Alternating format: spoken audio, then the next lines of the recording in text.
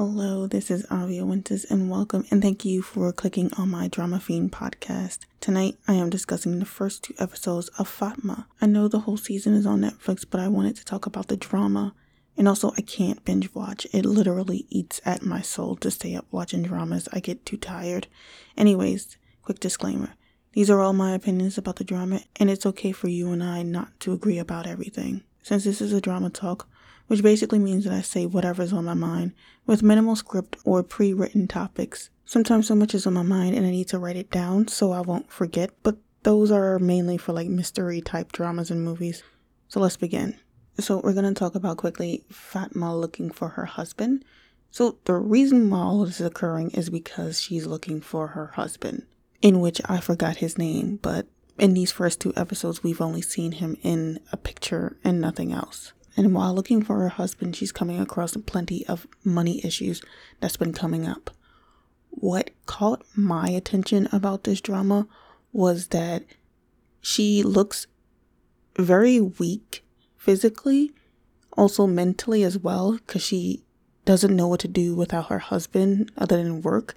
And she is easily ignored by everyone because she's just a cleaner. So they don't look to her as someone as a threat, and I wouldn't either. I'd be like, yeah, I could take her down, but she has become like a hitman. Also, spoilers, by the way. It's only the first 2 episodes though. And the way it suddenly happened, and the way it keeps suddenly happening to the men around her, and it's only men so far from what I saw. And it's interesting to say the least because it's not like she wants to do it. It's like out of anger or heat of the moment, and she's only doing it to protect herself and also her husband. I also think it ties in with the fact that her childhood trauma, she was sexually assaulted as a child, and I think that has a lot to do with why she suddenly is unable to take that aggression towards her or towards her husband, or basically the threats towards her family, especially after the death of their child, I believe. As a child, she wasn't able to protect herself. She ran and hid, but she wasn't able to protect herself. And those flashbacks made me think that it was the landlord going after her. But, they had a similar figure, but it wasn't confirmed though.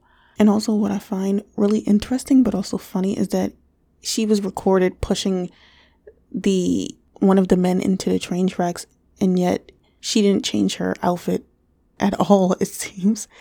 She did get nervous when she saw herself on TV, but she's more like, she's not going to like hide evidence. So far in what I've seen, she's not going to technically hide the evidence other than a gun. And she's like, if she gets caught, then she gets caught. She's only doing what she thinks she needs to do in order to protect herself. And I kind of agree that these men deserve some kind of lesson because they're thinking that they can control her and also threaten her. The guy who got pushed in front of the train deserved it because he was talking about making her his, like he's going to pimp her out or something like that. And I didn't expect that. That shocked the crap out of me because, one, I don't read the synopsis and I don't watch the previews. I just saw the poster for the drama and I realized that I think I should watch it. So I watched it on the train to work, and you just don't expect something like that from her. I didn't expect something like that from her. And it's not like she feels guilty either, it seems. It feels like she doesn't look guilty. She just looks scared. Also, because of the way she looks, she doesn't look like someone who would hurt somebody.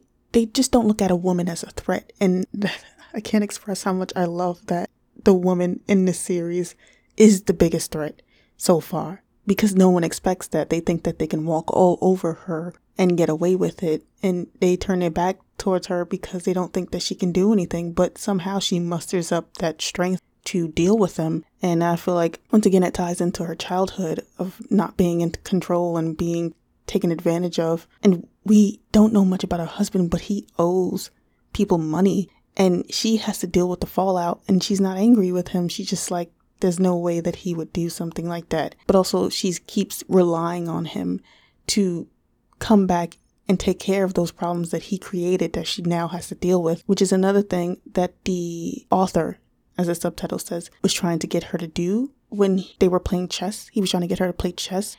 and he wanted her to basically make her own decisions, but he, as a man, still completely told her she couldn't make those moves that she was making. And she was trying to figure out, why are you telling me to play, but you won't let me move the horse, or was it the rook? Whatever chess piece it was, it moves in an L shape. And he wouldn't allow her to play the game how she wants, but he wants her to make her own decisions. She is. You can see it in the game. She's not asking. She asks him how to play, but, he's not telling her. But she's making her own moves, but he's trying to stop her. I feel like that has a lot to do with the drama within it of itself, how men are trying to control the women. But Fatma is at a point where she's not like that right now, because the man that she cares about, the man that she's married to, is missing and their child is gone. And those flashbacks of her, I think that was her husband as a kid, or a brother or something, and her sister. I mean, there's a lot left to be explained about her childhood, other than, the sexual assault. But like, why her and her sister are estranged from each other. Fatma was pretending that her sister didn't exist. But I also got like really negative vibes from her sister. I didn't like the way she was talking to her. She kept disregarding her feelings and telling her to move on.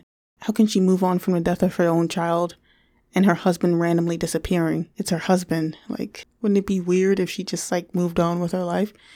And they said it was like a couple of months. It hasn't been that long. So it was really frustrating, especially she feels like she's all alone, it seems, and no one to take her side. And she got this creepy landlord banging on her door in the middle of the night. And that ending where she shoved him off the building, like I said, she's not concerned about evidence and stuff, or she's not thinking about the evidence. She was smart enough to hide the gun from that man with the curly hair. I have to remember their names. I'm sorry, I can't. But she was smart enough to hide the gun. But because her killing people is not something she's planning on doing, it makes me nervous for her later on. Obviously, they showed that clip in the first episode where she's being interrogated about the death of one of the men. She just shoved him off the building, though. The thing is that you would think like, hey, she was seen going to the construction site, but people didn't pay attention to her because she's a woman? Or is it because she's a cleaner? She wasn't dressed as a cleaner, so it's because she's a woman. I personally don't know how it is in Turkey, and I don't know if the show is depicting what exactly women go through in Turkey, being ignored and stuff like that, and thinking that they are the weaker gender, which most people think women are anyway. But I'm hoping that she can get away with this. I know she will be able to. She will grow smarter and grow more resilient in the process of finding her husband. And also like finding herself too, without her husband. But anyway, that is my talk for tonight. This has been Avia Winters. This is the drama talk of my Drama Fiend podcast. Next podcast episode will probably be... I'll probably talk about the first half of The Handmaid's Tale and also collect my thoughts about the finale of Mouse. And I wanted to wrap that up in a sense. So I just have to collect my thoughts. Those two might come out next week. But anyways, that is all for tonight. Thank you so much for listening. It's been Avia Winters. Stay safe out there, everyone. Laters.